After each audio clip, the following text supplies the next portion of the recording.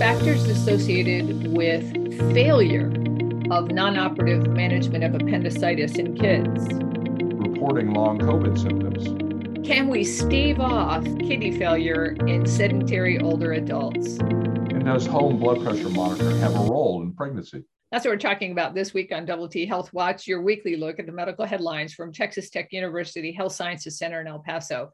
I'm Elizabeth Tracy, a Baltimore-based medical journalist. And I'm Rick Lang, president of Texas Tech University Health Sciences Center in El Paso, where I'm also dean of the Paul L. Foster School of Medicine.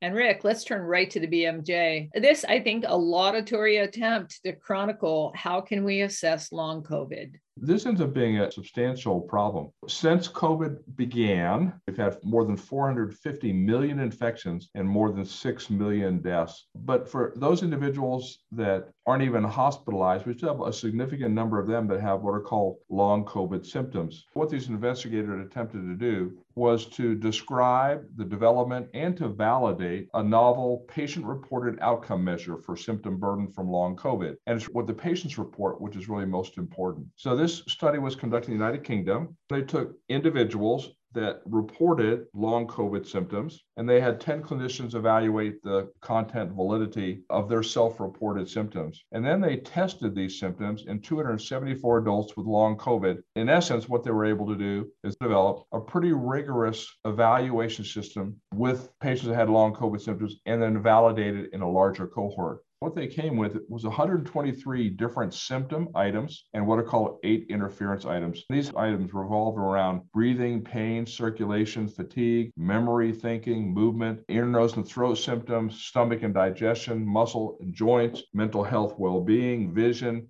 a very robust way of assessing it. Now, what this will allow us to do is to more rigorously assess how often these occur, but more importantly, to try to assess whether interventions can help diminish these symptoms. How about promulgation of this checklist? And then also, since it's patient assessments of their own condition, even getting them to do it. I think in terms of promulgating it, it'll be useful in individuals when we're trying to assess whether a symptom or symptom complex can be either prevented or treated. I don't see it being applied to individuals just routinely across the United States, but I do see its usefulness in assessing how often these symptoms occur, whether an intervention early on in disease process can prevent it, or more importantly, after it's developed, what can we do to minimize the symptoms? I'm just betting that we are absolutely going to see a lot about this with regard to its research utility. Let's go to JAMA Network Open. And this is a look at something that we reported, I don't even know how many years ago, the non-operative management of appendicitis. In this case, it's in children. And this particular study investigates factors associated with the failure of non-operative management of appendicitis in children.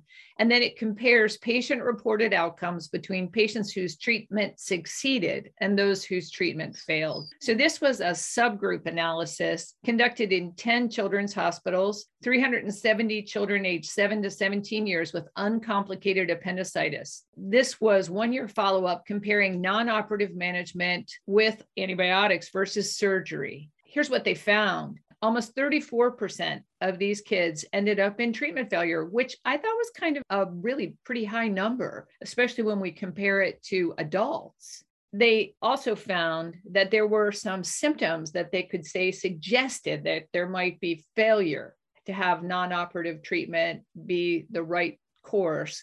One of those factors was pain. The higher pain, interestingly, that the child presented with seemed to be associated with a higher risk of initial failure, but that a longer duration of pain was associated with a lower risk. And then finally, they looked at satisfaction with treatment decisions at 1 year, and it was higher among the patients with successful non-operative management. There are complications associated with the operation. So if you can avoid the operation by giving antibiotics, many kids and parents prefer to do that. The nice thing is they get to be a part of that decision-making process. And what this study shows is that the vast majority of those kids do well. And about 65% of them just do well with antibiotics. Of those that need an operation, half of them have it in the hospital. The other half have it over the next year. But all the parents overall had a very high satisfaction rate.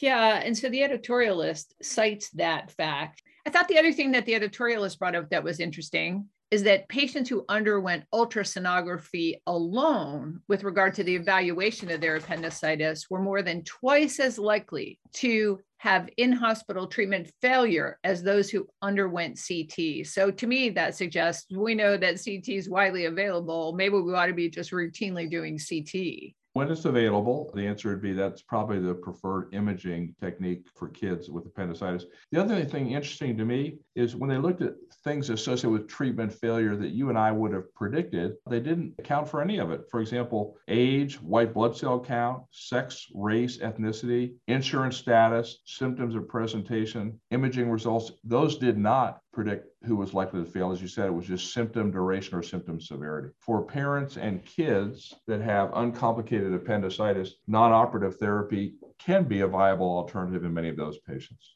Yeah. On to your next one, sir. What about monitoring, self-monitoring largely, blood pressure during pregnancy, high risk and non-high risk patients? All right, Elizabeth. So we're going to talk about two different studies here. It goes back to the fact that if you just look at chronic hypertension, we've talked before about the fact that self-monitoring provides oftentimes more accurate assessments of blood pressure. It helps to direct treatment. It can have beneficial effects in terms of better control of blood pressure. Does that same thing apply to women that are pregnant? And let's take two groups, those that are at high risk of hypertension. Secondly, let's look at those that have chronic hypertension or high risk of preeclampsia and say whether monitoring of blood pressure at home can be helpful. Now, with the first group, what you'd like to be able to do to be able to identify high blood pressure earlier so you can initiate therapy and help prevent some of the side effects or complications in the mother and in the child. That's what one study did. In essence, when they looked at over 2,400 women and asked, can we diagnose it earlier? The answer is they didn't. The diagnosis with self-monitoring was made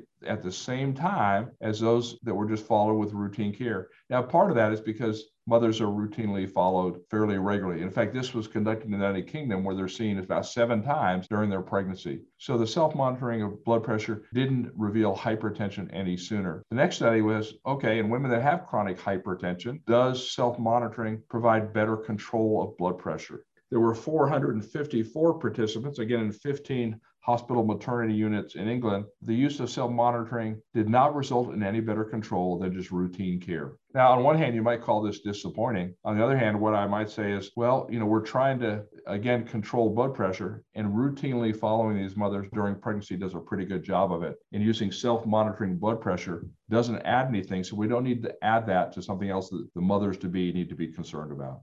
Yeah, trying to get our arms around preeclampsia and trying to head that off at the pass, it would seem that self-monitoring would be helpful. And let me just mention that these studies are in JAMA. It's not that monitoring blood pressure isn't helpful. It's just that if it's done routinely as a part of the routine care during pregnancy, they can do a pretty good job. So it's reassuring, and I think that sounds good. And for right now, I guess I'll stick with that. And I would also say that there is something pretty persuasive for me anyway about empowering women to monitor their own blood pressure and just make sure that it's not creeping upward. Finally, let's turn to JAMA Internal Medicine. And this is a look at whether structured moderate exercise can stave off kidney function decline in older adults who are sedentary. And this is really a big issue. I see lots and lots and lots of kidney failure among older folks when they're hospitalized, and it can be, of course, deadly. So in this case, what they did was look at just shy of 1,200 community dwelling sedentary adults aged between 70 and 89 years with mobility limitations and available blood specimens. This was a structured 2-year, partially supervised, moderate intensity physical activity intervention that included both strength and flexibility things that they needed to do, compared with just a health education control intervention. And they followed them up over 2 years. And they looked at glomerular filtration rate using cystatin.